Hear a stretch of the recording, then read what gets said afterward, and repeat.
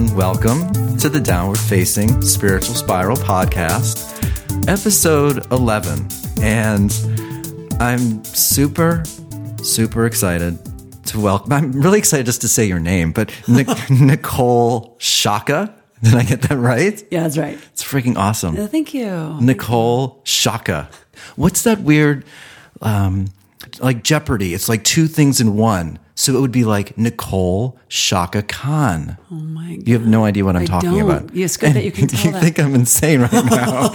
No, I'm trying to follow. I'm like, is it the antibiotics?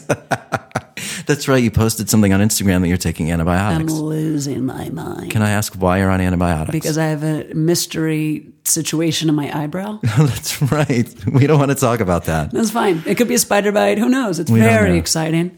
Medical mystery. Well, I'm really excited to have you here. Thank you. And you're here at an interesting time because we're sitting inside the studio, but there are insane fires going on outside throughout Los Angeles. And we're going to get into that, actually. We're going to talk about that. The cats are roaming all around the studio, so there may be some weird meows and like running going on in the background during this recording, but it sort of adds levity to the discussion. And Nicole, by the way, she's a yoga teacher in Los Angeles. So we're actually going to be doing a flow throughout the interview, so it's going to be really fun. Fantastic. And inhale. Yeah, right. And exhale. And plank pose. What? There's a lot that I want to talk to you about, and there's a lot. And the cool thing about having a podcast is it allows me to stalk people sort of in a professional way. So I've been researching you the last couple of days, and I'm really intrigued by your story and how you got into yoga. You're kind of a big deal here in Los Angeles. I mean, Calvin, who I had on a few weeks ago, he had like close to 30,000 followers on Instagram. Yes. And you only have like 5,000 followers on Instagram. That's right. So you're not quite as famous as Calvin is. And as you know, based on my Instagram, I judge people based on how many followers they have. That's right, as you should. I was really excited to have you on the show. And then I was like, wait, she only has like 5,000 followers. What's the deal? And the narrator now says she takes the headphones off and walks away, gets in her car and cries. But so before we get into the interview, for all those people listening, because Nicole's here and they're not interested in me, which I totally understand, my podcast evolved and developed, and it's called the Downward Facing Spiritual Spiral, because I think our culture is going down the toilet, and that's the downward facing spiritual spiral. I'm a yoga teacher. I'm a writer. I'm writing a book, and a few of the things that I researched online really suggested having a strong online presence if you're a writer. Now, I don't really buy into Instagram. I certainly use it, but I think it's pretty much bullshit. So that's why I created the podcast, because I think the art of having a conversation is lost. And I think that's truly how you get to know somebody. And I think as yoga teachers, you're far more pro of a yoga teacher than I am. So I can barely say that I'm a yoga teacher. But as a yoga teacher, I think having a good yoga teacher is more important now than ever before. And we'll get into that. But I'm going to start the show by reading something from the New York Times. It's just 2 sentences. And then I'm going to connect it to you because I've taken your class. I was actually going to take your class today. Oh. But I'm sort of in the process of teaching at Sweat.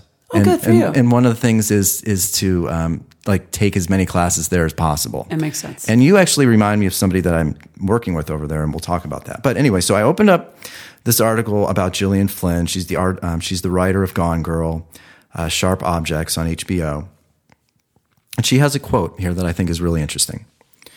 I really do think the world can be divided into the people who like to look under the rock and the people who don't want to look under the rock. And then she says, I've always said since birth, let's look under the rock.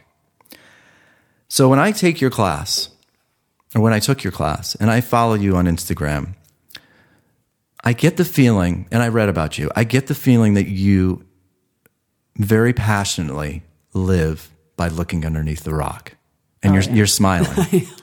And so when I read that quote to you, and I saw you thinking about it, what's going through your mind? And what do you try to bring when people come into your yoga class? What's the experience supposed to be like? Well, just to start from the beginning, that the whole rock idea, this is I don't think I've ever shared this, so you're really drawing it out of me, Eddie. Okay. That's the When idea. I was little, I was obsessed with micro machines. I don't know if you know what those are, but they're like Hot Wheels, but micro. All right.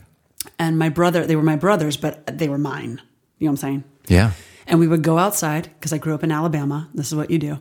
And I would dig up roads, and I would make cities and take rock clusters and build like neighborhoods and take the micro machines and just travel. I'll be like, I'm going to go to the market and then back to the library.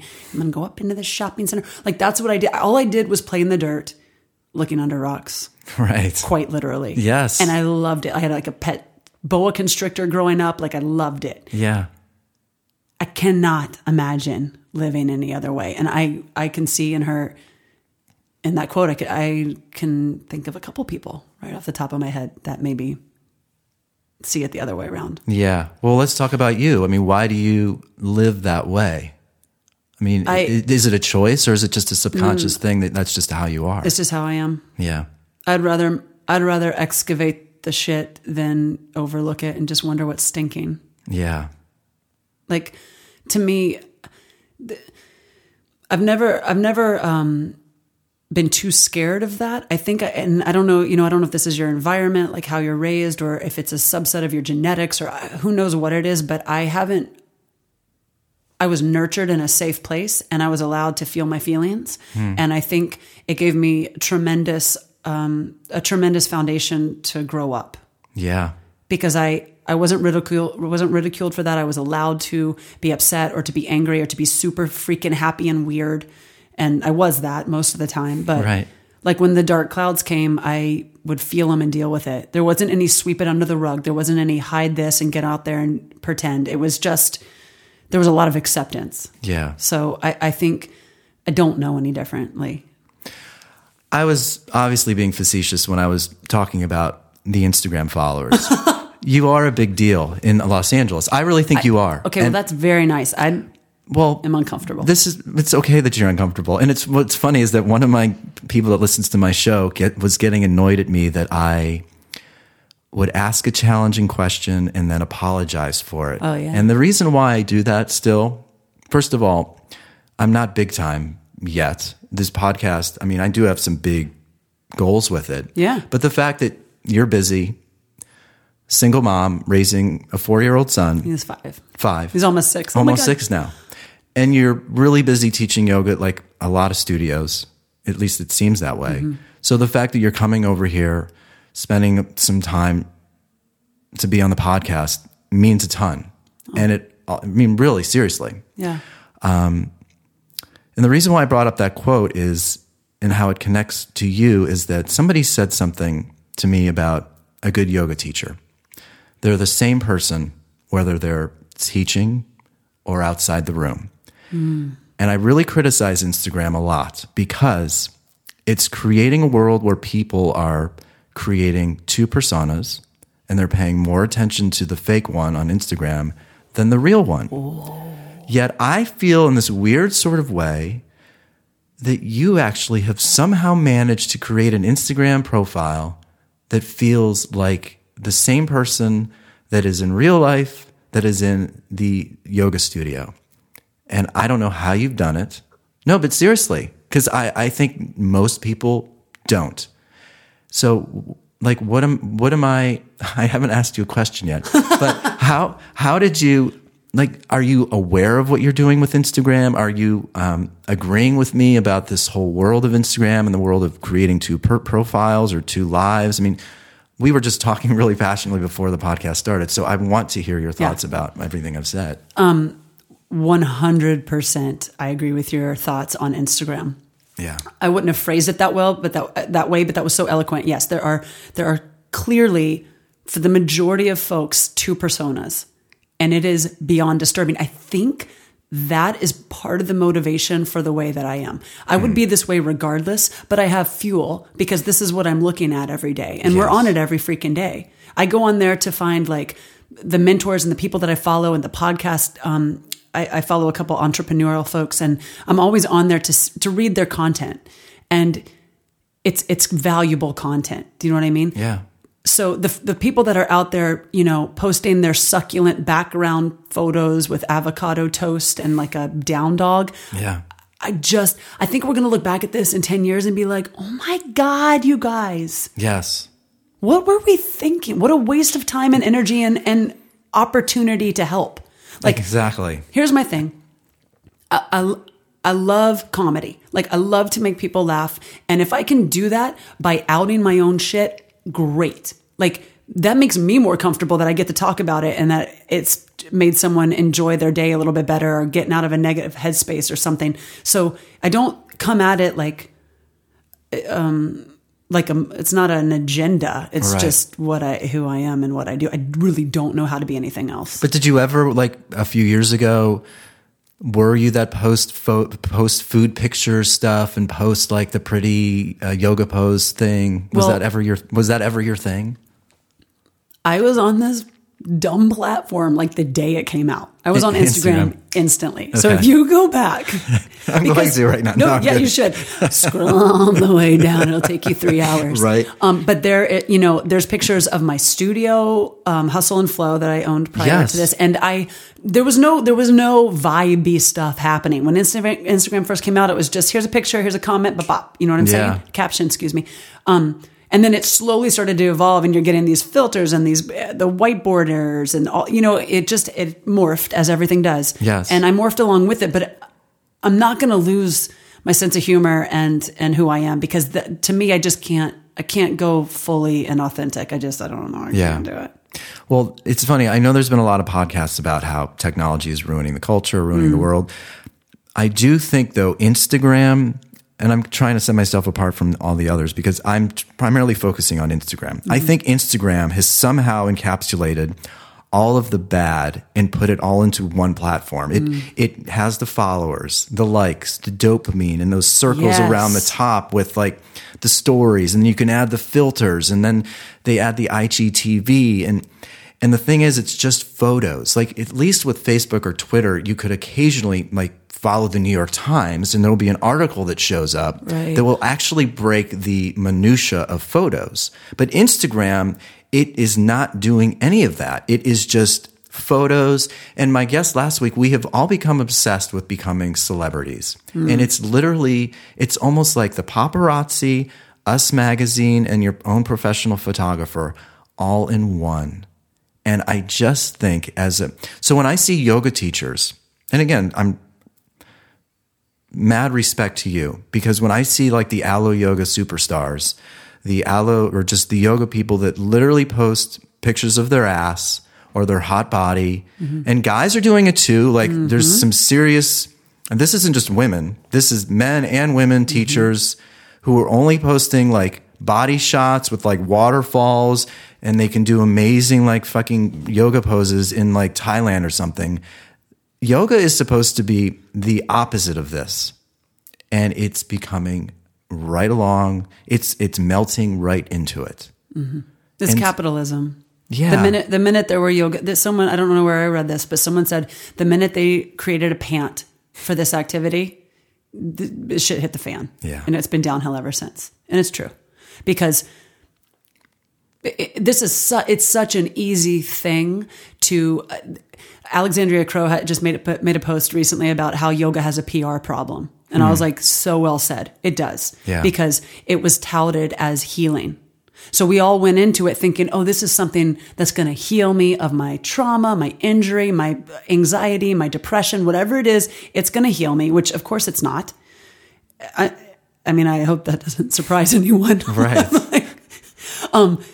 But of course it's not because it's so far off the rails due to the sexuality of it, due to these gigantic athleisure companies that are making yoga a sexual thing, to a contortion thing, who's got the most contortions. I don't want any part of Aloe. I just said that out loud. And I mean, I could change my mind at some point, but right now, that's $1 billion company. Well, they need to be, if they really care about yoga, they would revamp that. Your product's going to sell. You have a great line of athleisure. It's actually awesome. Yes. I will pick it up in a store and be like, damn it, it's Aloe. I'm not going to buy it because I can't stand behind that. And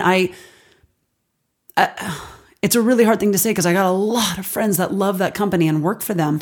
And I'm to each their own, it's just not, I don't want to perpetuate that scene. Yeah. I don't.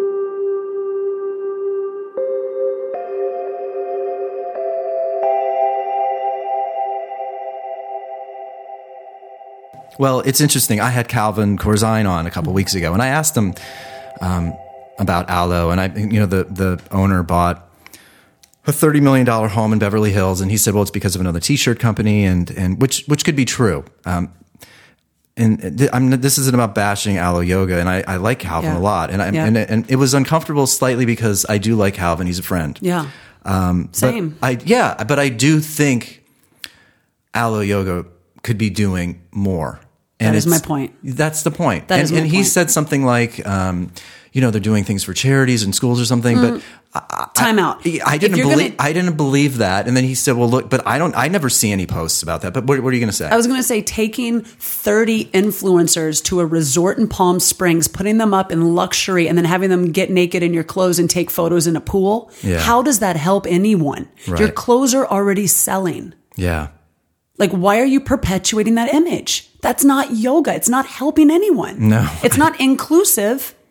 It is inclusive. You're keeping everyone out. Yes. Everyone, if you're not a contortionist or a has-been model, then you can't be in here. And I don't even think, if I'm right, they don't make Aloe clothing in like an extra large. No, they don't. Or an extra. Are you fucking kidding me? So I'm sorry. Have you looked around? How is this? Oh, that makes me crazy. No, I mean, I can tell, like, it's funny. I needed to refrain myself because, I don't want to come across as being an asshole. Me neither. But you're not. Okay. No, but this is the thing. And it's not just yoga. So many companies are doing it. And I talked about Nike about a month ago. I don't think they picked Colin Kaepernick on to be, because he's a wonderful human being. Mm-hmm. I talked about this like 5-6 weeks ago, and I don't want to waste too much time on Colin, but, he lost his starting job. He was bummed out because he lost his starting job. He was sitting on the bench in a preseason game. Now, we don't know if he was sitting on the preseason on the bench in the preseason game because he was protesting the violence in our country, or was he sitting on there because he was pissed off because he lost his starting job? And it wasn't until 2 or 3 weeks later that then the media started asking him about it. And we don't know if he actually was having a discussion with his manager, or because he's getting older, his girlfriend works for MTV, who wants obviously a lot of attention because that's all MTV is about. We don't know if Colin actually stands for this, or his team got behind this. They're like, what can we do with this guy? Because he lost his job. His coach, who, I forgot, he's now coaching at Michigan. But it almost felt like, so anyway, back to Nike. Nike picked Colin because it was going to bring dollar signs. And their 100%. stock price hit like an all-time high a month ago because of Colin Kaepernick and that ad campaign. Mm-hmm. The campaign's beautiful. What he stands for is beautiful. Yep. But then when you start comparing him to Muhammad Ali, which some people were doing, and he's getting all these humanitarian awards, it's bullshit. Because, again, similar to Instagram, there's two things going on. And we don't know what's real and what's not. And everybody is hiding behind Instagram.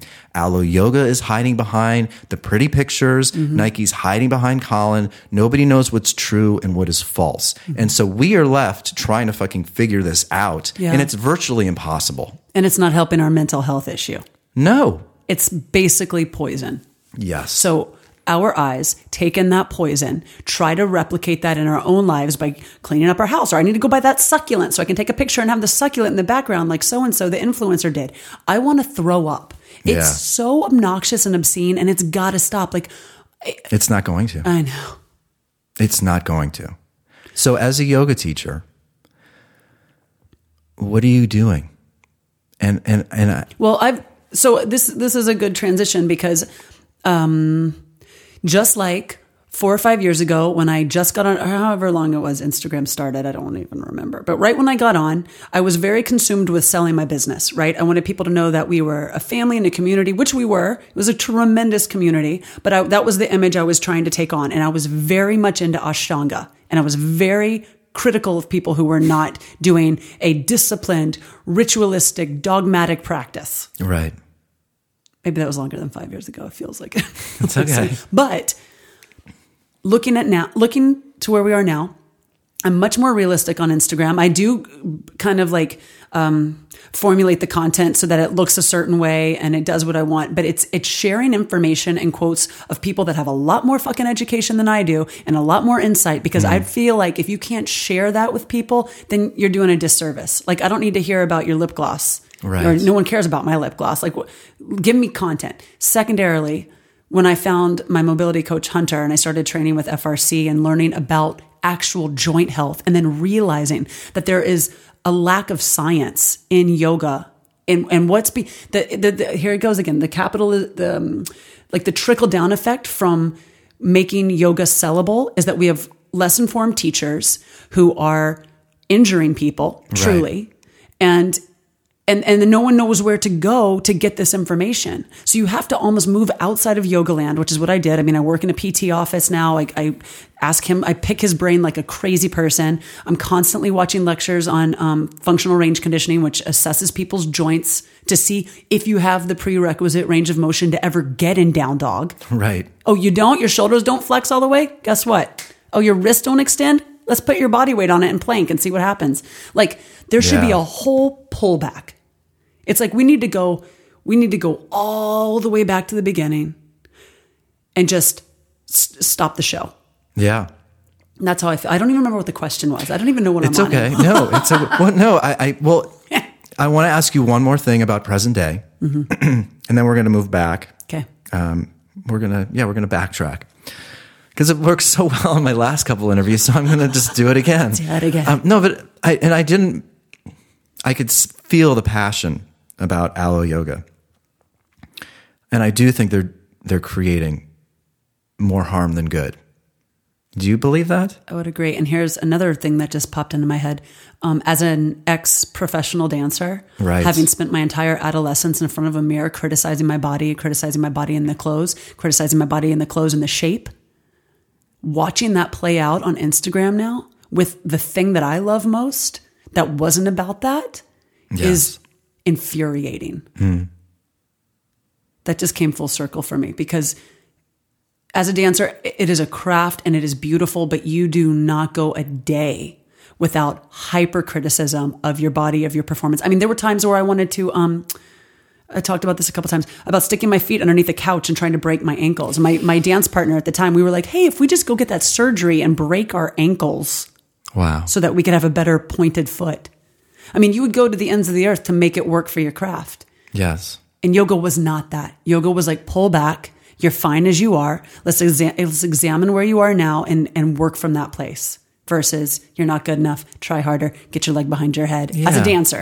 Right. But it's like have a hot ass or have good abs. Yeah. Well, you brought up something that I want to talk about before we backtrack, because you actually brought something up that would have been a great counter argument to my feelings about the mobility, Hunter, and what's it called? There's the other word, the whole thing with mobility, the FRC. FRC. Okay, what does that stand for? Oh, I'm sorry. Functional range conditioning. Okay, so I think yoga has become obsessed with the physical.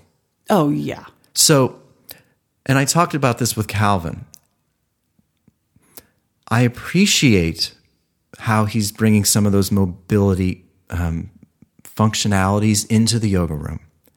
And I see the thing about you that I think you're a real yoga teacher, because you're bringing in the functionality, the postures, but you also have a spiritual energy about your class. So my issue with yoga today now is, although I think you're right, a lot of people are injuring themselves. Teachers are not good. They're not good teachers, and there's nothing that's really policing the. It's not even their fault. No. They did the training. They paid the money to learn the thing. But. Right. So I promise I'm getting to the question.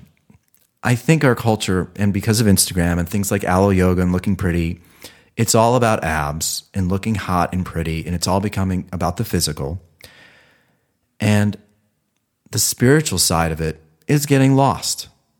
Now, I appreciate the fact that people like you and Calvin are adding that mobility factor to yoga, but it's like more physical.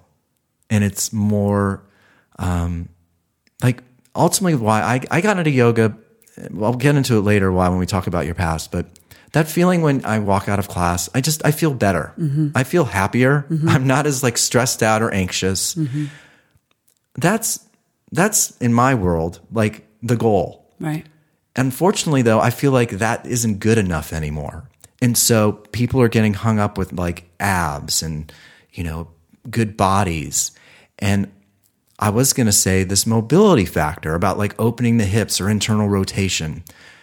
I guess you could argue with me though that you're doing that because people are injuring themselves and you want people to have healthy hips. But there is sort of an obsession with the physical now, which I don't think is particularly very good, but at least you're doing it in a way that is providing more health to the actual human body. But what do you think about, like, why is there so much, why did you get into these teachings that Hunter is offering in the physical mobility aspect? And what are your thoughts about yoga becoming so about the physical and not about like feeling good or feeling spiritual or feeling connected to your voice? I feel like this is a two-part question because unfortunately, the direction that yoga is going, we're not going to quickly or easily escape the physical obsession of the poses. Right. So we have turned it into, again, as Alex Crow says, glorified calisthenics. Yeah. And that's one thing. So if that is where we are and we're not easily pulling back on that anytime soon, it's $1 billion business. I can't believe I used the word $1 billion like multiple times in this conversation. Then I have to look at what I'm teaching. Yeah. If it is going to be physical and you're going to show up to every class I teach, which God bless them. I mean, I'm grateful they keep showing up. I'm surprised every time, to be honest. I'm like, oh, you're back. You're back. Okay. Then I need to know what I'm doing. Yeah. And the biggest, I had like a come to Jesus moment when I actually started following Hunter and learning about the science of that. And I was like, that makes sense to me. Like my dad is a head and neck surgeon. So I spent a lot of time, I would go in and watch him operate. I would go in and scrub in with him and watch these things because I was fascinated by the human body and how it worked. And he told me when I was young, he's like, you should be a PT when you grow up. I'm like, I don't care about that. I'm like, I'm an artist. Have you not seen me? I'm a pink tights. But he knew, I don't know how parents know that. He knew that I had an affinity for the mechanics of the human body. Like I loved it. I loved the way it looks. I love the way it operates. I love that it's an organism that is just unparalleled. Yeah. So if this unparalleled, beautiful organism that people are all walking around in your flesh suits, you're going to go into yoga and you're going to do this thing repetitively, the same thing with maybe the same instruction. Maybe you deviate, go to a new teacher, same thing, the same thing. And you're only working certain aspects of your body, but it's touted as healing. So it counts. You got to check on your board because you went to yoga and you do feel better until you don't, until you get the yogi butt and you get that hamstring pull, or until your low back keeps aching in side angle and you keep doing it because you're told that suffering is part of life. There's a sutra for that. Like it just becomes really confusing. And at the end of the day, if I, as a teacher, can educate myself on the science of bodies so I can better give cueing so that you don't keep dumping into that joint capsule and sitting in the hip, then I'm helping a little bit. Totally. And I can still bring my spiritual tone into it because that's who I am. Like, that's not going anywhere. Like, I go to church and shit. Like, church and shit. I hope that's a tagline. I still have a filthy mouth, but I pray all the time. I meditate all the time. Like, I love the spiritual side of yoga. Yeah, I can feel that. I feel it when I went to your classes, and I feel it on Instagram. That's awesome. That makes me really happy because I wouldn't have you here if I didn't believe in you. Oh, that's very nice. No, I'm being serious. Like, I think that's why I think people like you are really important right now, because yoga teachers, once you become a yoga teacher, it becomes sort of like you're a healer, or people look up to you. That's what I'm trying to say. There's a pedestal, yep. Yeah. Yep. Unfortunately, I think a lot of yoga teachers are using that to trick everybody. And you're not. and you're putting in the work,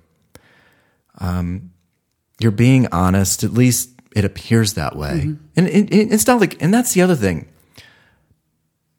I don't want to get too caught up in this, but people are using sort of bad things in their lives to manipulate people to get them to feel something about them. Yeah. It's very complicated, I know. Well, there's a guy, Joe Dispenza. Have you ever heard of this man? No. It's going to blow your mind. You need to. Okay. I'm going to show you something later.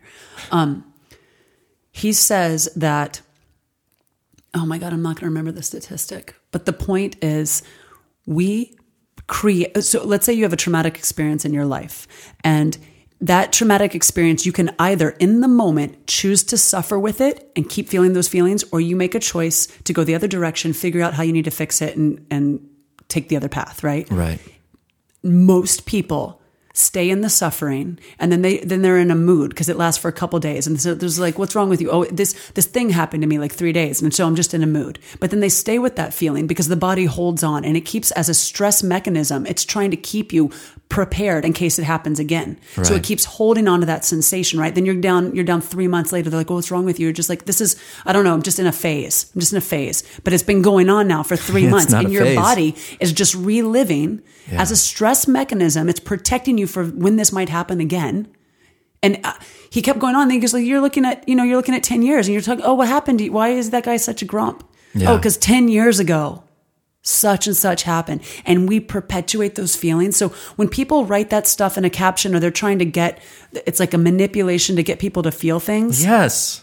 You're in trouble there, because people are, you don't know what is going on inside. We don't know. You know what I mean? You could be posting these things, but we have no idea what your headspace is like, what your mental health is like. Yes. And it's a very dangerous game to play, because most people don't want to take that path and say, okay, here's what happened to me. I'm going to seek out help. I'm going to talk to someone. I'm going to meditate and sit with it. I'm going to do the work on myself to make it better.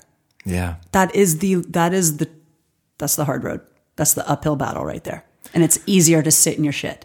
Well, that's the thing, is that it's easier to create an Instagram profile. Yes. That's like sexy and interesting and deep and intelligent. And wait, I have a question. Is it though? Because I look at those profiles, I'm like, how have you been to 17 countries in the last month? And where did you get these backdrops? I mean, my backdrop is my fucking car. Right? And my couch. Yes. Have you noticed that? It's great. Yeah, I take have, a real strong look. I go nowhere.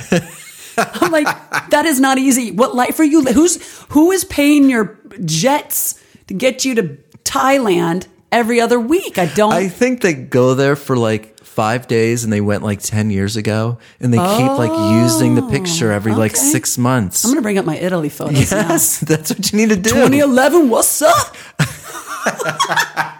No, it was just my hair was longer. Those are extensions. Okay. No, it's just last week. There's a filter to that. You can add hair to your on Instagram now. We're so screwed. Yeah, I think I want to. One last thing. I think when it's harder to bring it back to full circle to how I started the interview with you, it's harder to put in the work, go to therapy or go to yoga or deal with your demons or deal with the issues that you have to deal with. That takes actual work compared to manipulating and tricking people and making people think that you're really happy on Instagram. And that's primarily what people are doing.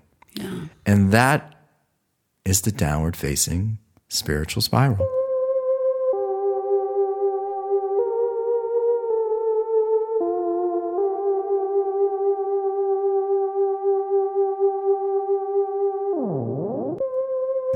Well, I want to backtrack. Yeah. Because it's so funny.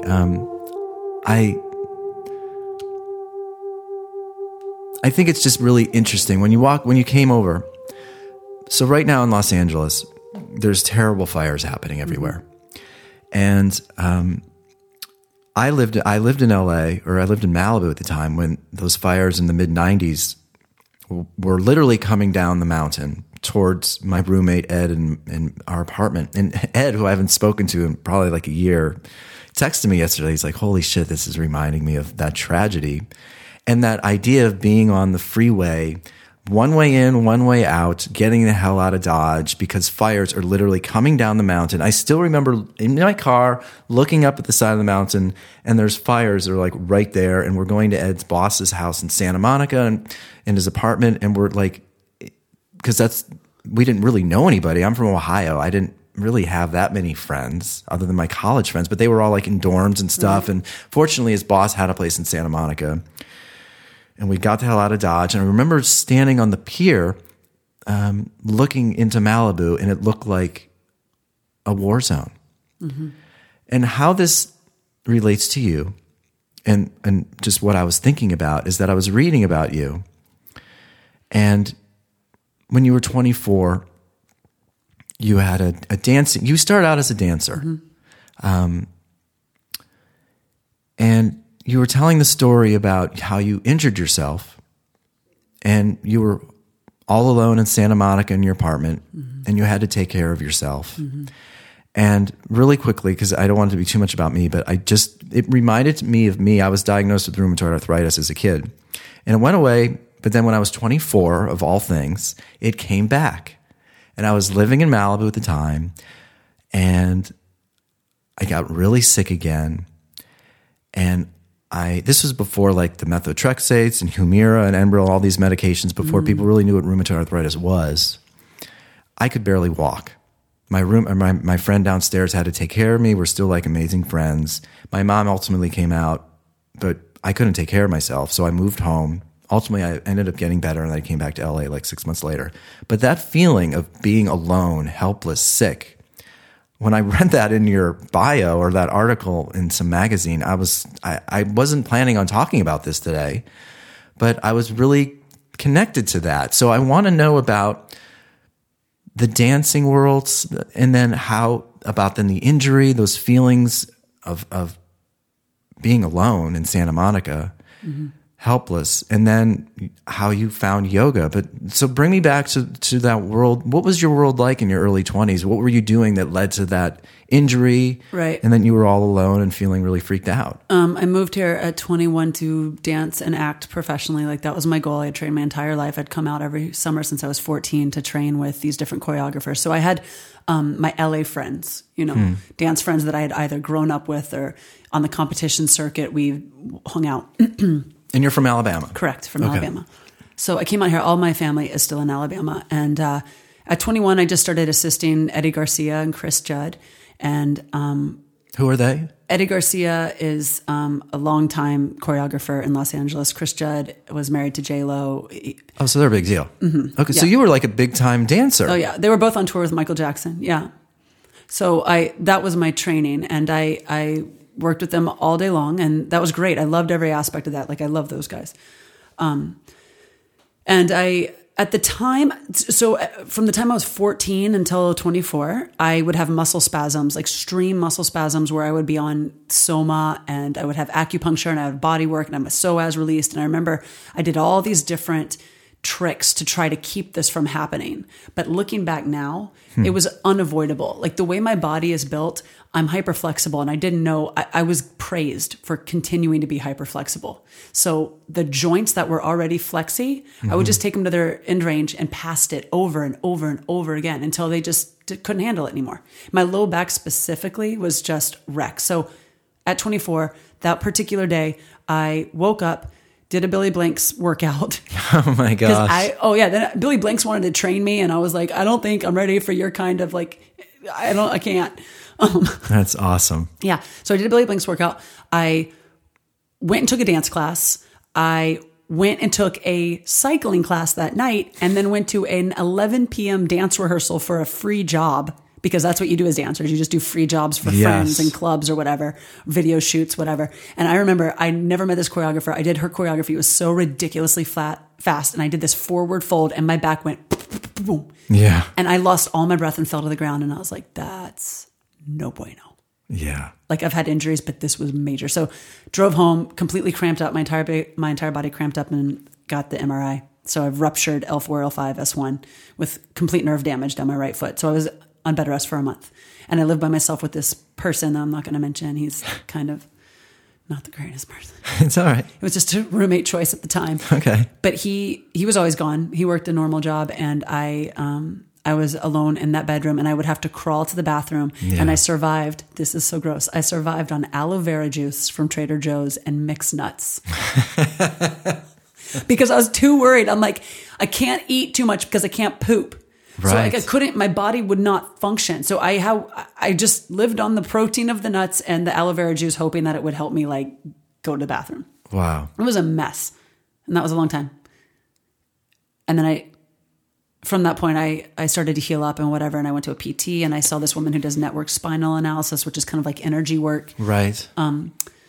And I would drive out to Palisades to see her, and she was always talking about yoga. And then I started kind of like dipping my toes in Kundalini. So I used to go to Guru Singh. Go where? Guru Singh. Okay.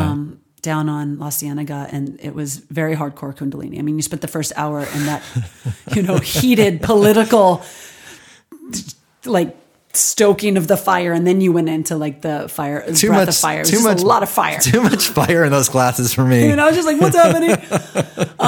And then I started to transition. I was getting my health back, and then I started to use yoga, other forms of yoga, as a workout. That's why I went. But I felt good, and Where did you go? I went to Harmony Yoga, and I would take Chappie's class in Redondo Beach, and it was basically like, I don't even know. You start in like handstand. Okay. He was just out of his mind and played loud music, and I liked it because it was sweaty. Yeah. And then I would go, and I started taking at Equinox and Yoga Works, and it kind of built from there. But what happened? I mean, because there was something that happened with me. Like, what happened in your head where you go from going to class to actually like, wait, I'm actually really into this, to I'm actually going to become a teacher. Mm-hmm. Like, what was going on? So that was like 2006 or something. And I was at Yaz, which is a yoga and cycling studio in Abbot Kinney. It's no longer there. Okay. And I would take there religiously, and they had a teacher training program, but they were a very good businesswomen that owned this, and they knew exactly what they were doing. And they would, every quarter, maybe more often, they would push their teacher training on you. Yeah. And I did the teacher training. And then when I realized I got to learn all about anatomy, I mean, quote unquote, learn about it. A little bit. It was a 2-week training, like settle down, nothing. You know, like the discs. Congratulations. Right. I don't even know that. No judgment. Then literally I graduate, and they're like, okay, so you're going to start tomorrow, 6 a.m. yoga, Monday through Friday. I'm like, teaching it? And they're like, yeah. Because A, I'd had the experience in the acting world. B, the dance knowledge was there. I've taught dance before. Like, I know all of that. And it came naturally to me. But I wasn't ready to teach yoga. Right. I will never forget, too. I got in that room, and the first thought I had was, I don't know any of these people. I don't know any of their injuries. That was my first thought, because as a dancer, I watched these kids grow up. I was day in, day out with the same students. I had them from the time they were 7 until they were 11.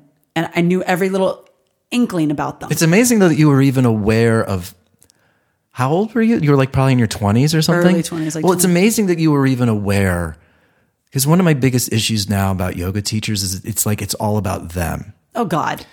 But you, even at that age, you were like, I don't want to hurt these people. I don't know any of their injuries. Right. That's pretty freaking awesome. Oh. That you actually, at that early stage of practicing yoga or teaching yoga, knew that it wasn't about you. I mean, funny. I mean, really? No, I don't know why that was. I think because my teachers tried very hard. My first real yoga teacher was James Brown, and he the singer. Yeah, the singer.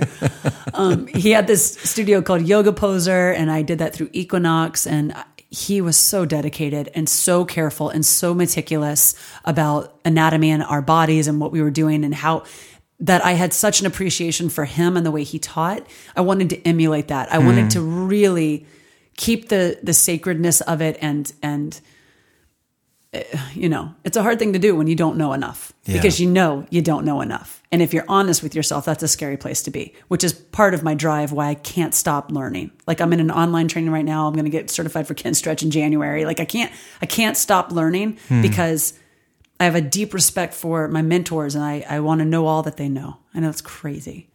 No, it's not. It's actually really admirable. You know, I think you're somebody really worth paying attention to on Instagram, at class, because you're not pretending to know everything. No, I don't. I mean, and that's the thing, is everybody's trying to be perfect and have the answers and know everything, and it's okay that you don't. Yeah. I mean, yeah, there's certainly a response. Somebody told me something. Again, you know, I got into yoga teaching because I wanted to learn more. And I thought, like, because out here in LA, it seems so many yoga teachers, there's just such a huge ego going on. People care more about themselves than actually helping people. Yeah. I just thought my story could resonate with some people. And I'm older now, and wiser. I mean, it's silly, but It's true. I think when you get into something later on in life, you appreciate it more.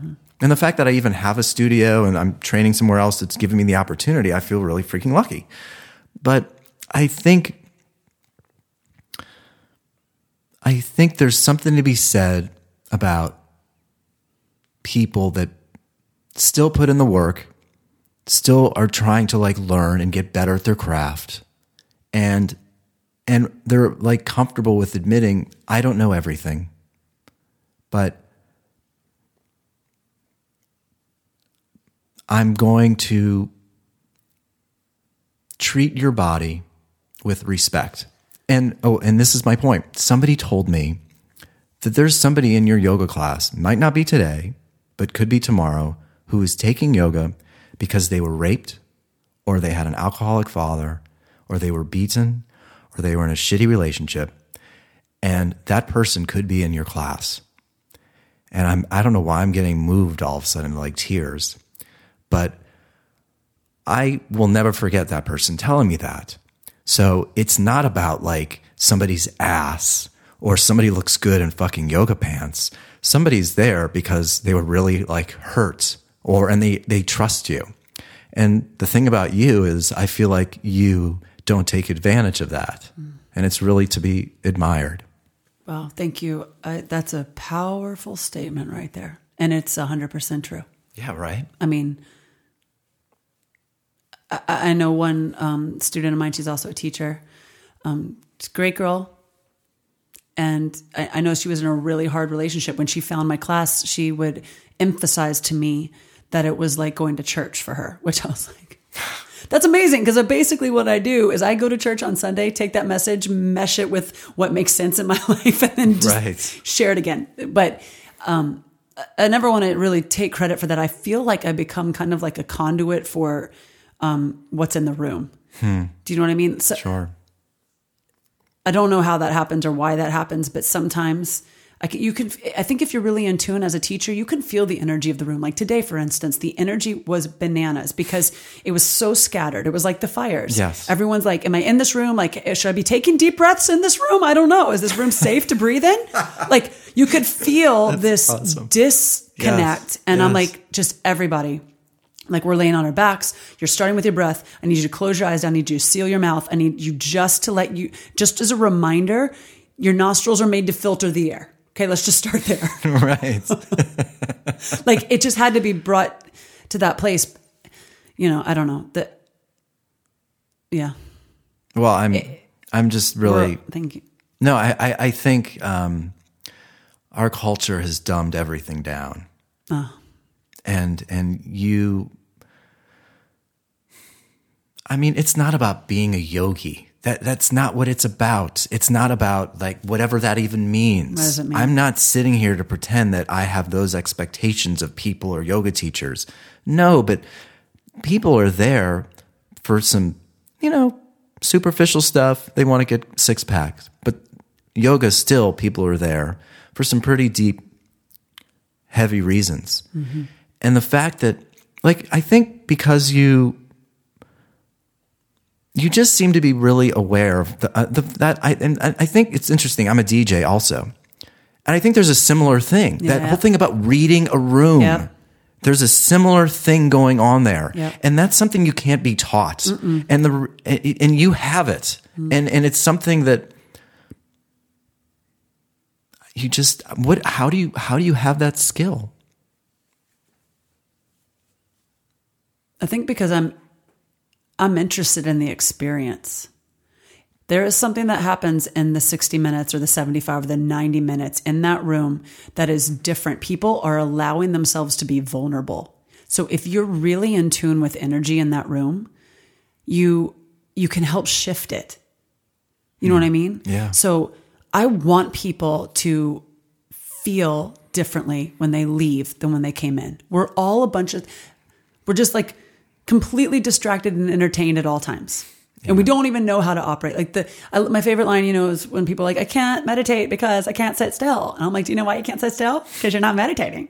Like this is a cyclical thing here. This is your body needs a cool down, just like your brain needs. The meditation is that sitting and focusing on your breath means that you can't focus on anything else. You can only have thoughts that going in one direction, right? Yeah. You're thinking about a certain thing. You keep coming back to your breath. That is like a massage for your sweet little brain. And we all need it. Every single person needs it. If you live in this town, you really need it. And I think when you're in tune and you can be in a room and you can let people feel their feelings and actually feel what they're feeling, change happens. Yeah. And it's magical. It's energy. It's an energy exchange, and it's super cool. So you love it. Mm-hmm. Like, I mean, I was going to ask, why do you just answered the question before even me, like it feels like a calling. Yeah. I mean, are you still dancing? No, here's the thing. Okay, all right. When I got that injury, when I ruptured all those discs, I was sitting in my bed, laying in my bed, and I'm like, that's all I know. That's all I ever wanted to do was dance and act. Now I can't dance. I mean, like, I just spent my entire 24 years training my entire life to dance. Now I can't dance. I mean, I just completely went bananas because my identity was wrapped up in dancing. Yes. Every part of who I was. So when that left, I'm like, I'm never going to feel about anything the way I felt about dance. And yoga stepped up and was like, wait a second. Wow. And it was like a little step over the stream. I was like, huh. I have chills right now because I really thought I was screwed. I'm like, I know who I am. I'm a kinesthetic person. I'm passionate. I like to have fun. I like to express myself. How am I going to do that in any other element besides acting? And I can't get an agent. Like, or I had an agent at the time, but it was a disaster. Anyway, there was a lot of things going on there. Like, I was scared to audition. I couldn't do anything right. But yoga did that. Like, almost instantly, I felt so connected and called to it. It's just godsend, really.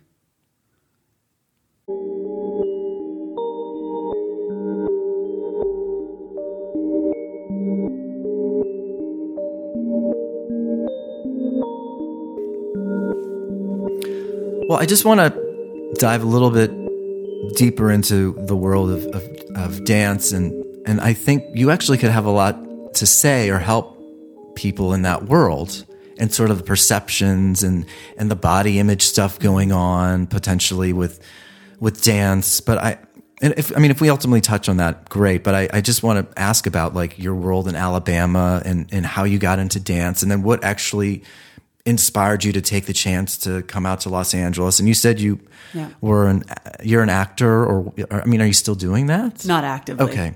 But like what, as a kid, what excited you and what brought you ultimately out to Los Angeles? I started dancing when I was 2 years old. And from day one, I was like, this is my thing.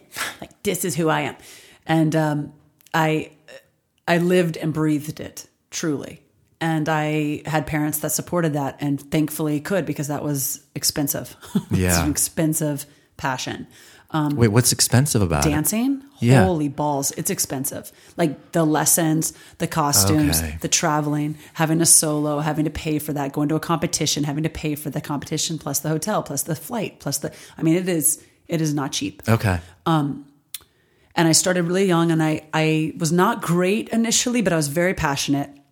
No way. No, I was very so surprising.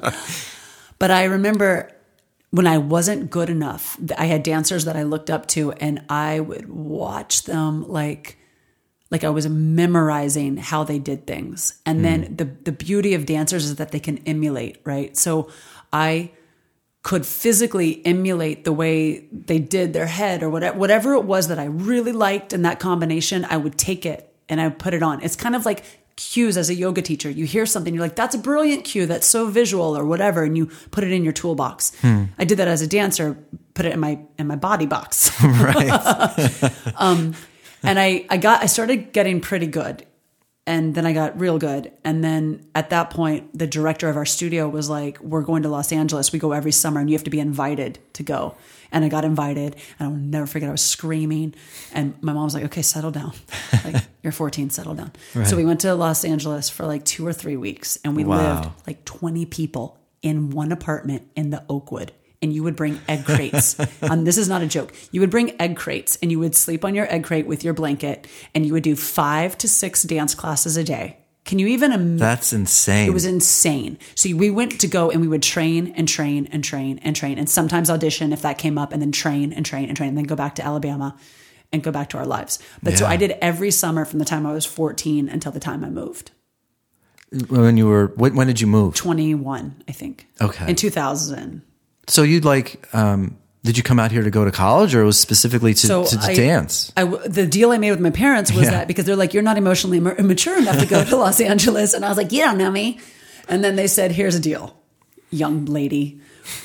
You're going to live in our house and you can go to the University of Alabama at Birmingham, which PS is a medical school. And I was studying theater. So just put that in your pipe and smoke that. So that's where I was. And then every summer they're like, we will pay for you to go out to Los Angeles and you can stay for 3 months. And I was like, done. Wow. So I did that for a couple of years, but I had a friend who lived in LA who was working for ICM at the time. And he would try and get me these auditions. And one time he's like, they want you.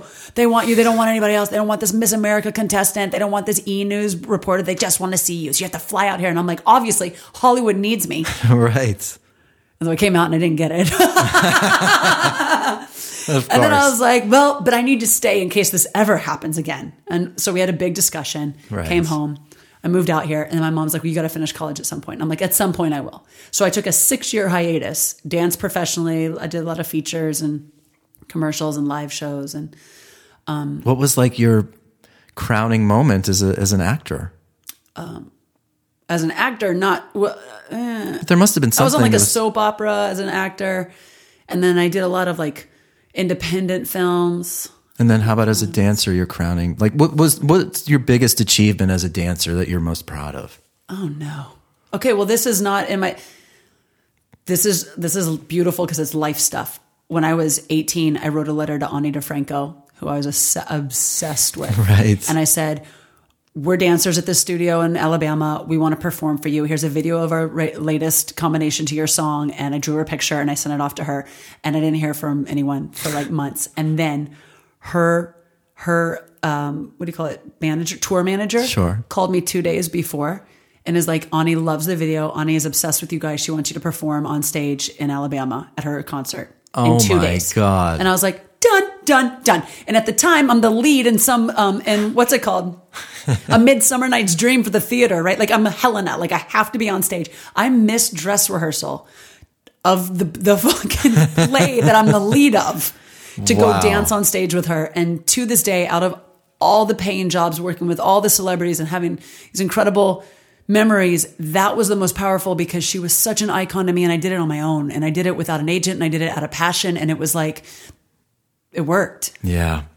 And that's my favorite. That's a huge deal. Mm-hmm. Ani DeFranco, she was like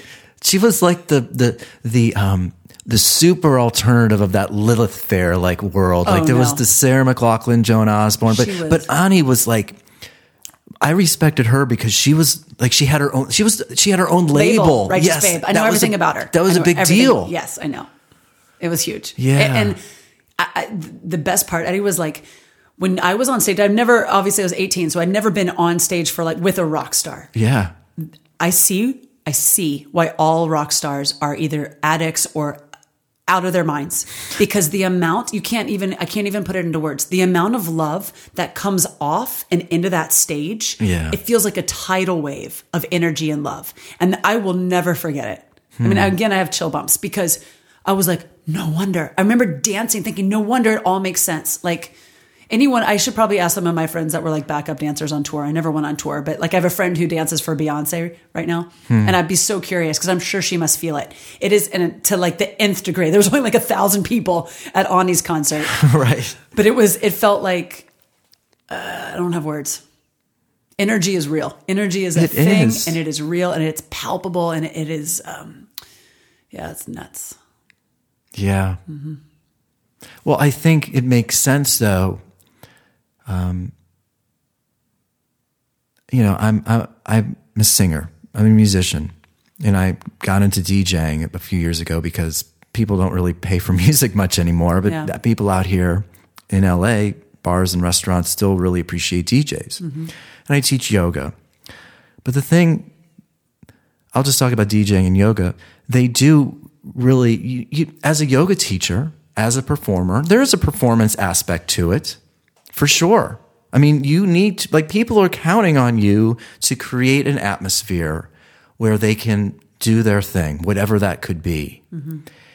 And it just makes sense that you found yoga from that world of dance because there is still, you are creating energy and you are feeding off of the energy. And that's, I asked you earlier about like being aware of the room, and I think it makes sense that you're doing that now. It does. And I remember my ex-husband was a basketball player and he wound up with the exact same injury I had years after I had it. And I knew the minute he got that injury, I was like, dark hole alert, because he was an athlete in his entire existence. He had done exactly what I had done. He had trained his entire life to be a basketball player. He was very good, got injured, and it changed everything. And I remember him specifically saying at one point, we were arguing and he's like, you found a replacement. He's like, I'll never find a replacement. You found a replacement for dance. Wow. And I was like, oh, he's right. My biggest fear was that I wasn't going to find something to replace the joy and the passion and the expression. And I did. Yoga was that for me. It didn't completely, it's a little bit different, but so many similarities that it did the trick. And he still, to this day, it was just downhill from there for him because he needed that. He needed that outlet. He just didn't want to take off the cape. You know what I mean? Sure. Athletes, there comes a point. My current boyfriend, who's amazing, was also a professional athlete. Maybe I have a type. But he made a really good point. He's like, I knew the day, he's like, I remember it clearly when I had to take off the cape and be like, I'm not the quarterback anymore. I'm just this guy who's got to figure out what my strengths are, what I'm passionate about, and what I can do to like serve. Yeah. And so, he's fine. He's tremendous. He's like totally on the up and up. Whereas my ex-husband, who didn't take the cape off and couldn't figure it out, is just still struggling. And it's heartbreaking because no matter what you're going through in life, if you find that thing that lights you up and brings you alive and you ride that, you're set. You're really set. If it's 3 different things, terrific, even better. Totally, yes. You know what I mean? If it's writing, it doesn't have to be one. No way. Yeah, I used to think it did. I used to as well. Yes. I used to as well because I was like, I have to choose dance or acting. And that's actually a crux. Oh, 100%. It actually it's not giving you enough freedom and credit to embrace all of them. Yeah, I really limited myself the same. Yes. It was the same. Interesting. Mm-hmm.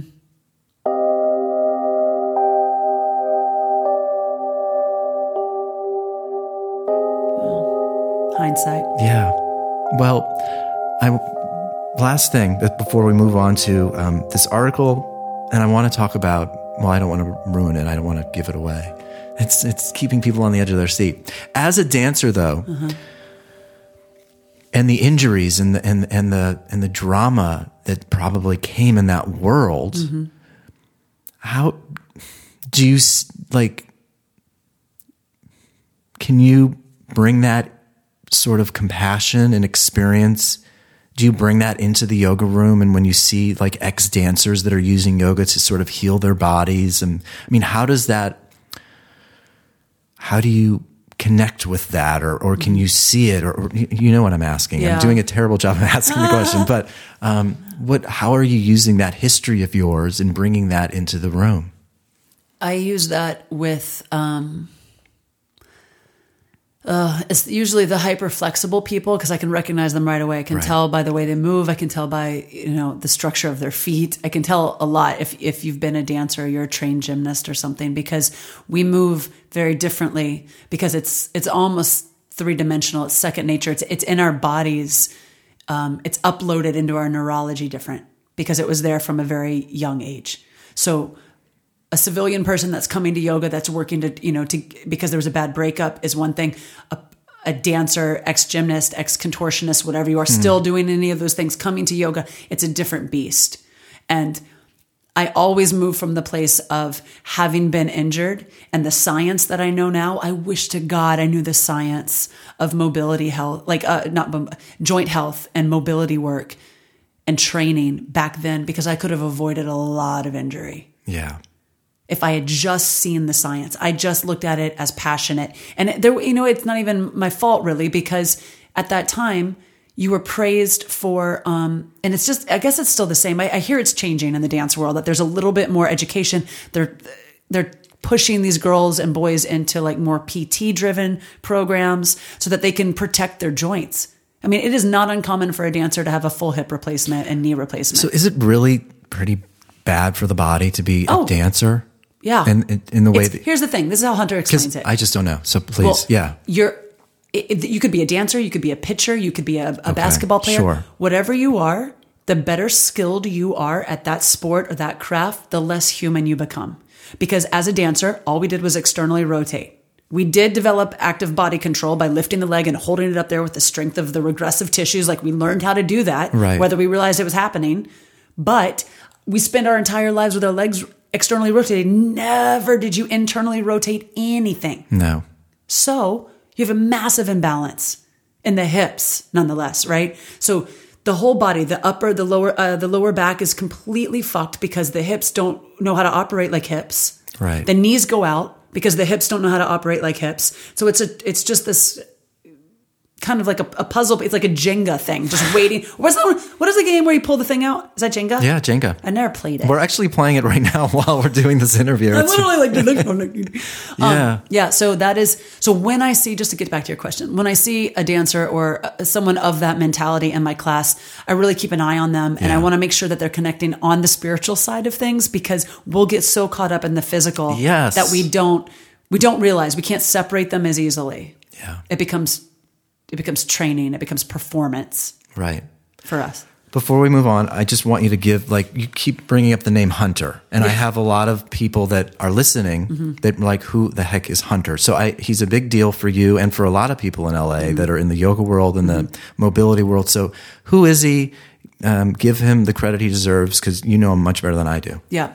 Hunter Cook is a master instructor for the functional range systems. So he is my mentor, my mobility coach. He lives in Long Beach. He does kin stretch classes, which is FRC's kind of solution to a group class format. The whole idea with FRC is that you are an individual. So you, Eddie, would have to have your full body assessed, and then you would be given homework to do to help your range of motion, whatever that might be. Right. And the classes that he publicly teaches are kind of like the best solution to that. I will tell you, though, every time I go, there's more and more yoga teachers in that room. Interesting. Calvin, high-profile yoga teachers, Calvin being one of them. Well, yeah, he's asked me to go with him. So I'm going to go with you guys one of these days. I'll see you there. Seriously, because I feel like you are on a whole other world of knowledge. I'm trying, because it's changed. It's changed the way I view everything. Yeah. I could not be more grateful for that system. Really. Cool.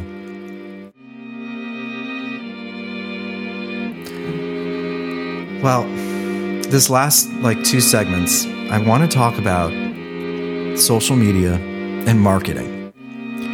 And we have a mutual friend who talks a lot about marketing on Instagram. And I think marketing is obviously a huge deal, because as a yoga teacher, as a DJ, a musician, part of the reason why I'm doing the podcast, and I've been very transparent about it, is I'm writing a book, and it's a satire about our fucked up culture. And there's so much to make fun of now. But I felt like creating a podcast is sort of, kind of marketing, but it's also getting people to hear what I'm actually really about behind all the satire. But I do think Instagram is fucking up our world in a big way. And we've already talked about it. But one of my friends is really a huge podcast person, and she just started listening. And she sent me this from Seth Godin. Yeah, I read his stuff. That's good. Okay, Yeah, so I'm really... Well, one of my friends, Tony, was on last week. And I complimented him for coming on. And I felt like what I'm doing is kind of inspiring some people because he's really like caught on to the conversations I'm having. And then he said, well, it's working for the weak-minded. And he laughed a little bit. But what I think is going on is people are taking advantage of the weak-minded. So I'm setting that as a little bit of a seed. And then I want to read this. It's not terribly long. It's like 3-4 paragraphs. When your ideas are spreading, when your work is remarkable, when your organization has built a social ratchet that works, one of the side effects will be a significant social media presence. People will talk about you in ways that they like to talk online. On the other hand, if you spend all your time beginning at the end, grooming your social network, tweezing your Insta posts, hyping your tweets, nothing much is going to happen. So the simple proof of this is that brands with 10 or 20 times the social media impact almost never have 10 or 20 times as many people working as quote-unquote social media specialists. And worth noting, the Mona Lisa has a huge social media presence. Her picture is everywhere, but she doesn't tweet. She's big on social media because she's an icon, but she's not an icon because she's big on social media. The narrative of social media grooming is a seductive one, but it's as much of a dead end as spending an extra hour picking out which tie to wear before giving a speech. So we have a mutual friend, and he's not the only one. There's a lot that it's almost like how to use Instagram to build your business is become a huge deal. And people are making, I guess, a decent living. And there's one guy based in Florida, Ryan Mangan, who his whole thing is like make $100,000 through a small amount of followers on Instagram. And I kind of like got brainwashed by this. Like I almost went to his conference in Florida like a month ago because I felt the way for me to stand out is to be flashier, quicker edits on Instagram, buy that camera that goes underwater, the GoPro, like do that to stand out. And I don't know, I was having a conversation with a friend or something else was going on where I was like, wait a second, what am I doing? I'm getting tricked. I'm one of the weak-minded. These people are taking advantage of a culture, in my opinion, that is spending the vast majority of time on Instagram. And who's spending the vast majority of time on Instagram? The ones who don't have a passion, like teaching yoga, writing a book, being a DJ, being a mother or father, which takes time and work and energy. And to become a great guitar player takes, as they say, 10,000 hours. And I realized, what the hell am I doing? And I'm not like trying to be like, I'm the Mona Lisa, but if my work is that amazing, people will start to take notice. Whether you're flashy, wearing some fucking cool pants or, lots of edits and something. And so how this relates to us and you is, I think as a culture, we're becoming obsessed with minutia, with stuff that doesn't matter. And the people that are getting all the attention are the ones that are speaking the loudest, that are showing off their ass or their tits like people on Alo Yoga or Nike hiring Colin Kaepernick to be in their campaign. And the quality of our work, the quality of our yoga teachers, the quality of whatever artistically is going down. And that's, obviously a huge theme of my show. So I know you want to read a quote, but what are you thinking right now as I'm, saying these thoughts? I think you're hitting the nail on the head with that. I don't demonize anybody, because if your passion is teaching people marketing and you believe that to be true, then that is what it is. I think I have to take everything with a grain of salt, because I know who I am and I have integrity and I have character, and I know that some things that work for others aren't going to work for me. And I have to honor that and be okay with it. I also know that exactly what Seth said there, the content's going to speak for itself. Right. Like the people that I follow them. The people that I really care about, that I check in with every day, I follow them because I know their content is good. It's either making me laugh, it's educating me, or it inspires me to some degree. And those are the people I check in with. And they have a range of followers. Most of them pretty solid following, because they're giving me something of value. If you're giving me a tweaked photo of your scorpion, I could give two shits. I've seen it. Yeah. I don't know what else to say about that. You know what I mean? Like, I just don't care. That doesn't mean that other people don't care, but that's how I feel. And when it comes down to marketing, or when it comes down, I feel like I'm behind, because I should be selling things to the audience that I have. And I have a bunch of emails and I have content to share, but I'm so caught up in this current chapter of my life in education that I can't get beyond that right now. I am learning new ways to view the body. I'm learning new ways to be a better teacher, and I'm doing bits by bits. Like I'm doing a workshop in Alabama that I agreed to. I was so nervous to do that, because something about going back to your hometown and like being considered a pro or an expert on something. I'm like, oh yeah, but I have still more to learn. Like, don't take everything, so. But that's a step in the right direction for me. That's a step for me owning my content and working with the people that are interested in what I've got to tell them.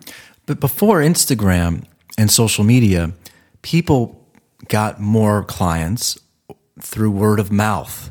And like, true. And to me, the cream always rises to the top, typically. But now, because of Instagram, we can all get tricked into thinking that this person has their shit together or they know everything.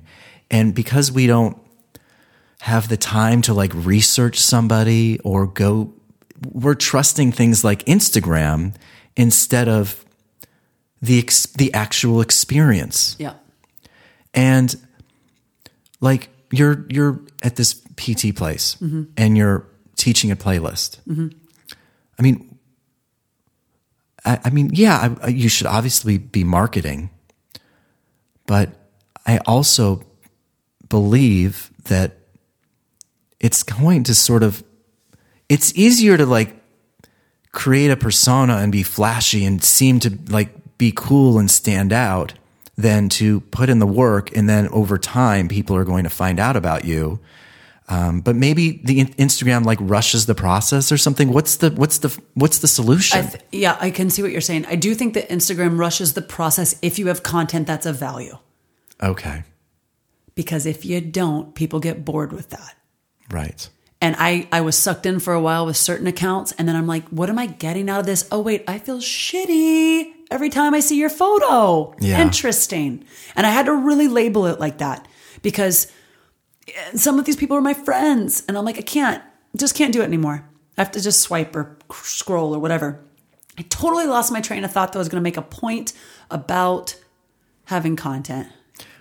Gosh darn it. Antibiotics. But that's the thing. And I said it before, instead of creating something that's really good, and I know it's a balance, you have to do a little bit of marketing, but you also have to train and get better at your craft, whatever that can be. But I think the result of Instagram is most people are now just trying to be flashy and stand out and show off their body or swear a lot and manipulate the weak-minded and either get their money or get them to think that their life could be better. And then they start to lose track. They start to get insecure. and they stop. So here's my 2 cents on that. Yeah. I think everyone's life can get better.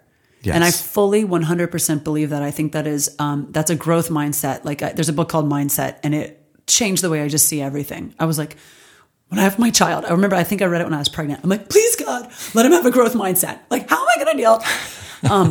Because I'm obsessed with it, because here's why. You really are, you're living in your head. So the boundaries that you create, the four walls of your cranium where all the goings on happen, you are living in your head. And if you've closed it off, if you shut the windows, if you turn the air conditioning off, you're boiling up in this dark room because that's what you've built for yourself. That's what you've built for yourself. Doesn't matter what's going on. You could be in Malibu on the beach when it's not burning. Right. You could be there enjoying your life, or you could be there living in a dark room with no AC, no light, no nothing. Yeah. It is a place inside of you that has to be addressed. And that's, to me, whatever's going on social media, if the root of the problem, if you are not whole, then it's going to just eat away at you that much more. So if you're quote unquote weak-minded and you're trying to figure out the fix, what is the reason? What is your motivation? Money? That's great, but you're not going to be fulfilled. So you're probably going to make money at some point, God willing, and then you're going to realize that you're still empty. So It's got to be something that you care about. And it's got to be something that lights you up. Like that's, to me,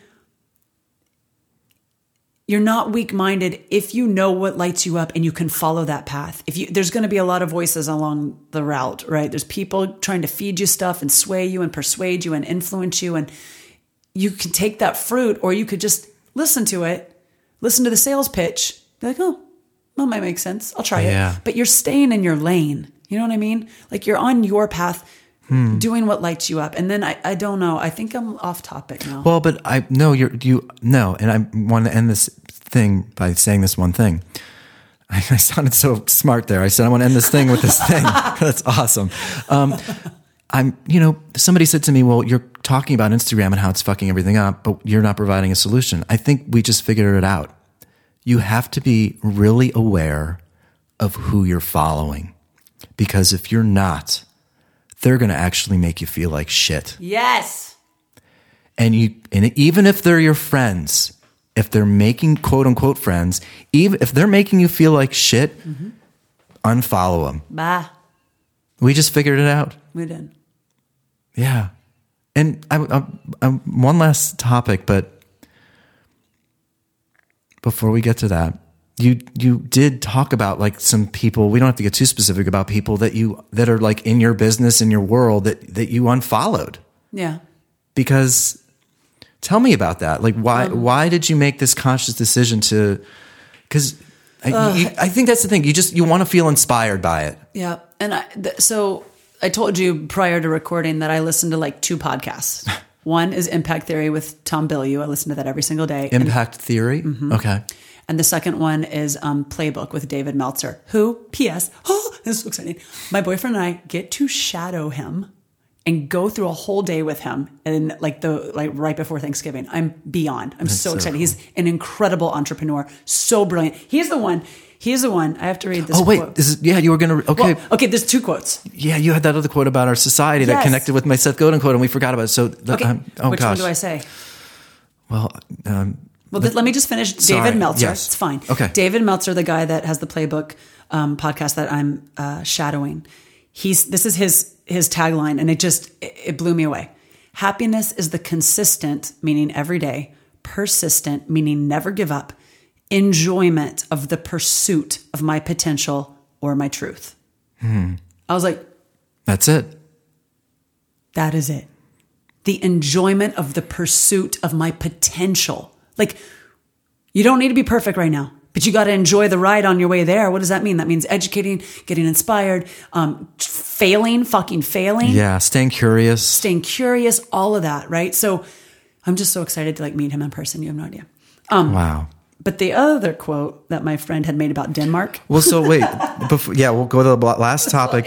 But before, Nicole and I were talking about some quotes. So I brought up that quote from Seth Godin about our culture and our obsession with Instagram and 2 personas. And then so Nicole was inspired to read this quote on the air as well. My ex-dance partner from when I was a little lady, Robert Hoffman, who's a choreographer and dancer and actor and everything else, has been traveling the world. He's in Denmark, and he posted this on the gram. I mean, we just can't get away from it. He said, Denmark isn't different. It's completely different than anywhere else. The innumerable and unmistakable negative social nuances we accept as being, quote, normal daily life became so clear to me after just a few days, if not hours, in Denmark. When every passing moment you are bombarded by people's reactions and impulses that are completely different than what you would expect, and almost always for the better.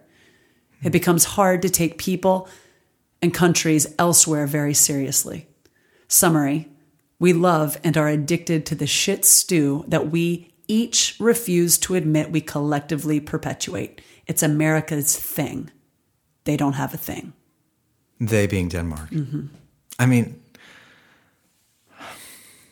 that just sums it all up. And I know that I'm not onto anything new here, about talking about Instagram, but Instagram to me has like taken it to that next level, that next notch. And I think, yoga is about awareness. I mean, it can be about so much, but I talk about, that's my only issue with only focusing on the physical. Sure, we all want to have healthy bodies. But to me, that part in class, and I said this in my email, where you're lying in Shavasana at the end, there's no distractions.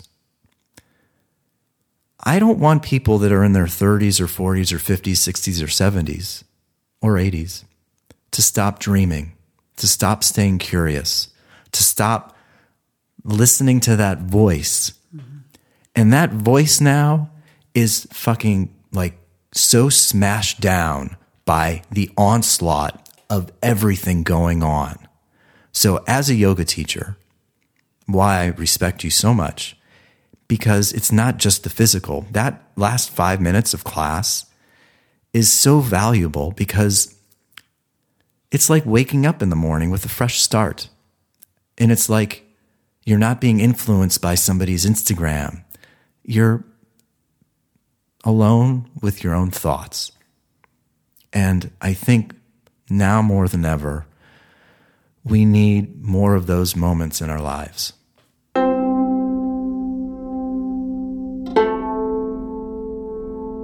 So last segment here. It's funny, before this, obviously Thanksgiving is like in a week or two. Oh my God. So I don't think I'm going to have a guest on that week. So this interview is actually going to be 5 hours long to make up. So we're halfway done. We only have 2 hours to go.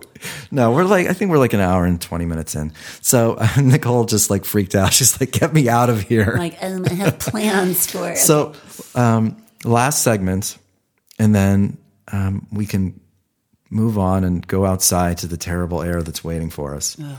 So again, Seth Godin. If you don't know him, I just found out about him this last week, and he was on a podcast, and they were talking ironically about Instagram slightly and raising a child in this culture. And you have a son, 5-year-old son. Mm-hmm. So it's just one sentence that Seth said that I really resonated with, and I'm sure as a parent you will. He said, the easiest thing a parent could do is give a device to their kid. And then he also said, keep in mind that things like Instagram, stock option motivated social media designers know exactly how to manipulate dopamine hits. So, I mean, again, Instagram is being run by these stock option motivated social media designers. So knowing the world that we live in now, and you have a 5-year-old son, what are you doing to manage that? And can you? And the funny thing is, though, about your Instagram, you do sometimes post funny stories with him, and they're completely adorable. Mm-hmm. And you showed like that post of the things he's worn or he's dressed up as it's Halloween, which it's funny. Like all in my mind, all of this stuff is hysterical and cool because you're proud. Mm-hmm. And you're a parent, and you're adding levity and fun.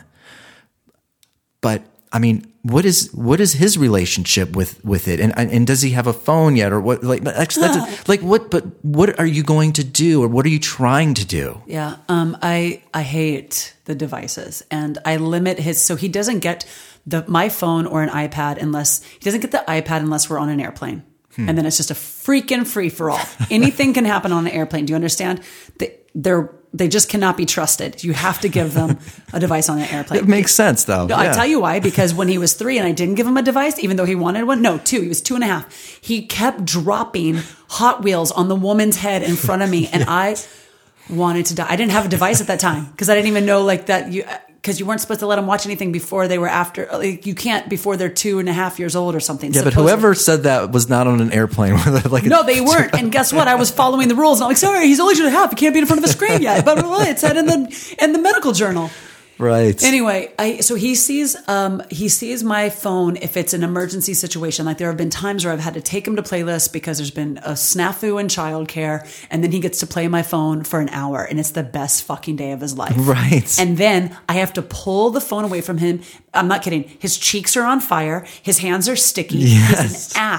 He's an ass for the next hour because he's so cracked out from whatever that was feeding him and whatever it was doing chemically to his poor sweet little brain. And he's also like posting weird Instagram posts on your account, by the way. I don't know if you know that. He doesn't go on to Instagram yet.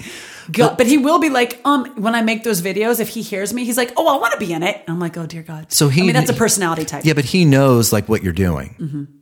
And does he love like the attention? He wants a YouTube channel. He wants people. He told me that he wanted people to see him do Michael Jackson performances, and he wanted a YouTube channel. Now he knows about this because his father, we have different views, lets him watch whatever, it's some like some YouTube family show, which I don't let him watch anything other than this is so embarrassing.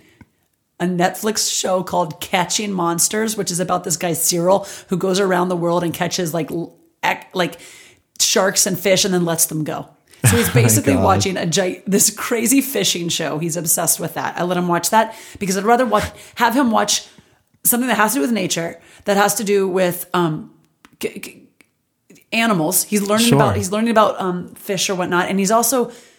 This guy's got a lot of information to offer. He's seen a lot of different cultures. He's seen Native Americans. He's going all over the world. The other day, he's like, Mom, can we just go ice fishing? I was like, not in this century. Not I don't quite. know who's taking you ice fishing. But, I'll let him watch that, for whatever, a show, if he needs to watch a show. But I'm a hard no on all the other stuff because it freaks me out. And he loves it. He knows it makes me crazy because he'll be like, I just want to play Minecraft. What about, I got to tell you something that happened in Zelda. I'm like, how do you know about The Legend of Zelda? I played Legend of Zelda. Yes. I played on the actual console, yeah. All it is conversations. Like there's a kid at his school who I've seen him interact with who only talks about weapons. Oh, God. From a video game. And this kid is like, I don't know, 6, 7 years old. And I'm just like, why is that child able to use those words and reference that? And then Bo picks it up and then he starts talking like that and they're playing it on the playground. And I realize boys are going to be boys and this is partly unavoidable, but it is also completely up to us. Like what these children are watching is completely up to us. Well, if we're going to be that lazy, we can at least decide what they're watching. Well, and Seth said something else. Oh yeah, I'll paraphrase. He basically said all kids are actually homeschooled. Because the schooling, the schooling is actually from like 3 p.m. until like 7 in the morning when your son or daughter goes to school. So, people will like throw it at the public school system or the teachers. That's just bullshit. That's just like letting go of your responsibility as a parent.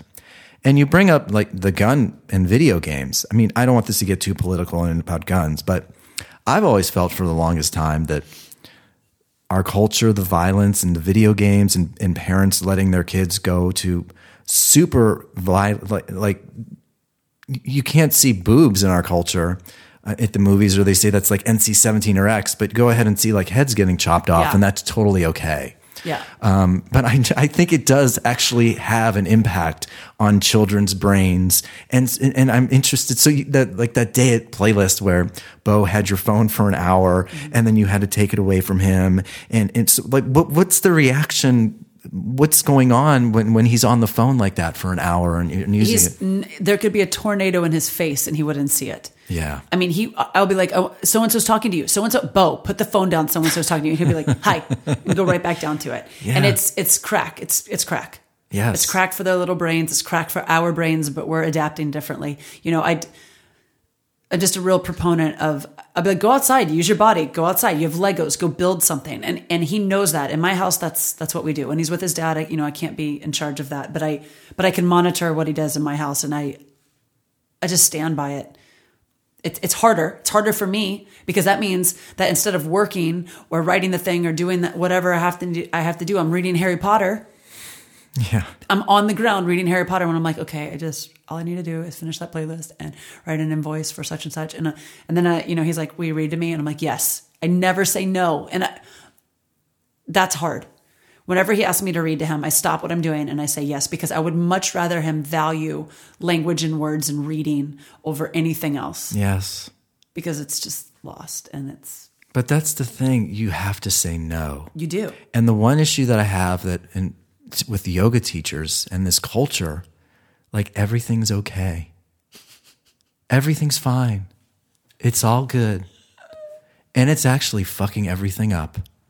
And you have to say no. Yeah. And you have to say that, whatever, that's actually fucking shit up. And the ability to say no is actually a great lesson. Not only for you just to say no, but for the person who's hearing it. It just gives you more yeses in the long run. You say no. You say no for the things that are not going to serve you and lift you up. Yeah. And that's how I feel about electronics. That's how I feel about relationships, jobs. It's all the same. It's all the same thing. Yeah. It's got to light you up, put you on fire, and make you something like David Meltzer said, you have to enjoy the pursuit of your potential. Wow. Mm-hmm. It's good. Yeah, it really is. Just tattoo that on our bodies.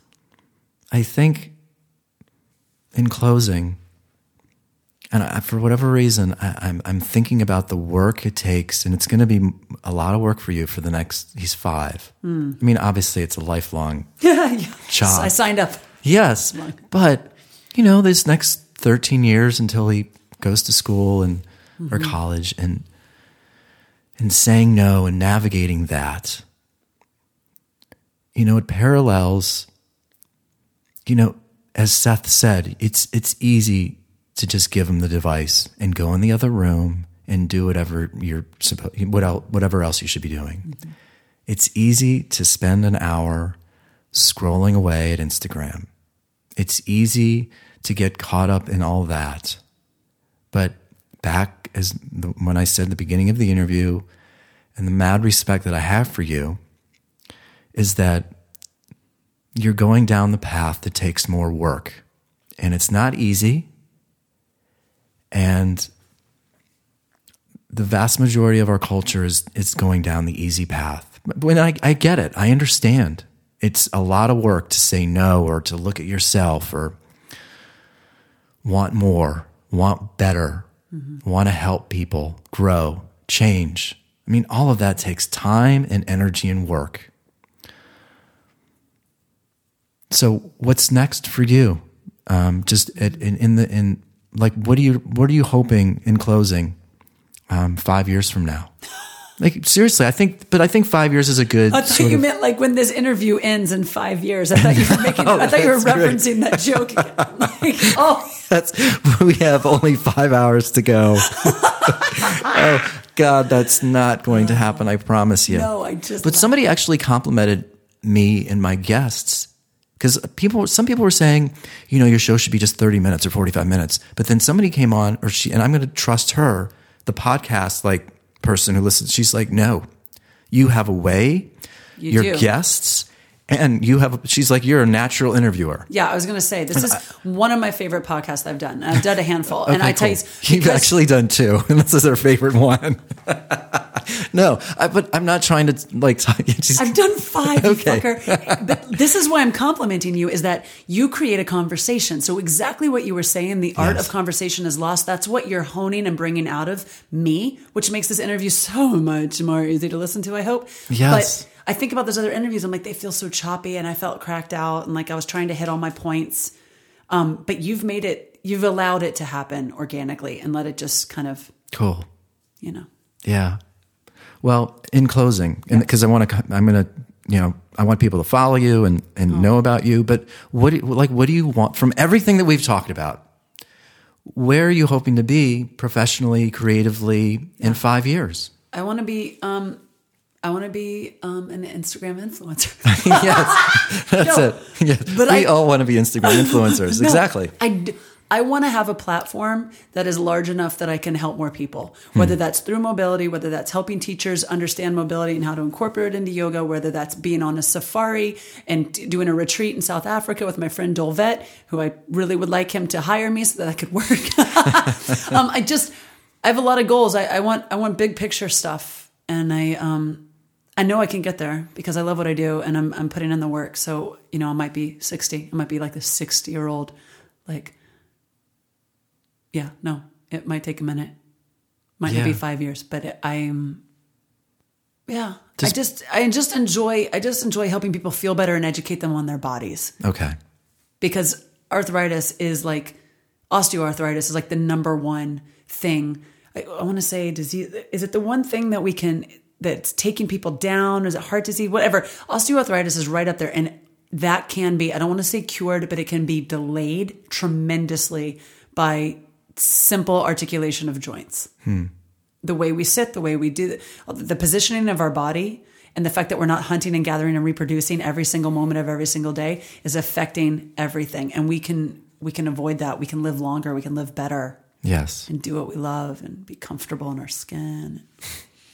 And use the right filters on Instagram. And don't forget your filters. Yes. I had a plastic surgeon on a few weeks ago. It's actually a great interview, but I ultimately decided to get those filters implanted into my eyes. So I'm actually looking at you through a filter right now.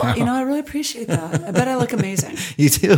Thank you. And thanks to these filters and the Band-Aid that's over your eye right now. I don't know what's going on right now. Okay, I have a questionable thing. That's why I'm on the antibiotics. No one knows what it is. It's like a spider bite, but not. It's very confusing. I'm a medical mystery. Yes. And a freak show because I'm walking around with a Band-Aid on my eyebrow. and a well-trained, really, really smart, really amazing, really intelligent, articulate, full of energy, passion, curiosity, wanting to learn more. I mean, seriously, that's you. Thanks, man. And I'm Nicole Sciacca, but this is crazy because you're going to have to spell that because it doesn't spell any, or it doesn't. It's Sicilian. Yeah. So Nicole Sciacca. So please spell that. It's spelled Sciacca, just like it sounds. Cool. And Nicole is spelled, no, I'm kidding. Nicole is spelled R. And so you can find her on Instagram, Nicole, one more time. I want people. Nicole Sciacca, just my full name. Cool. And yeah. And then you can take her class at Playlist. And Equinox in Culver City and Victory Performance Physical Therapy in Culver City. And that's it, right? I'm on two platforms. I'm on Ice Water Yoga, online yoga, and then I'm on Aptiv, and that's a secret. I go live tomorrow. Oh, so cool. I have like 25 classes on Aptiv, which is, I think, the biggest audio fitness app there is out there. Wow. It's really exciting. So I'm going to be on that program as well. I'm doing meditations, stretching, and yoga on that program. Give me like just one sentence in your meditation voice. Like, because they're going to hear it like through headphones. I'm going to need you guys to sit down on a little bit. Just kidding. What is that, ASMR? Or what is it when people like listen to people swallow or listen to people unwrap things? What is that? No, it's a fetish. It's a thing. You need to look this up. Okay. MSA, it's got some... Anyway. I don't know what is path an you're going. ending. Yeah, that's right. It's okay. It was so good up until the end. The end? What do you mean? We have 2 more hours to go. Oh, God. Well, listen, huge thanks. I say it every week. People have so many things to do. This city's huge and sprawling. Nicole, thank you so much for coming on the Downward Facing Spiritual Spiral podcast. Thank you. Seriously. You're welcome, and thanks again. Then today I woke up with the goddamn mistake. Think I'm gone.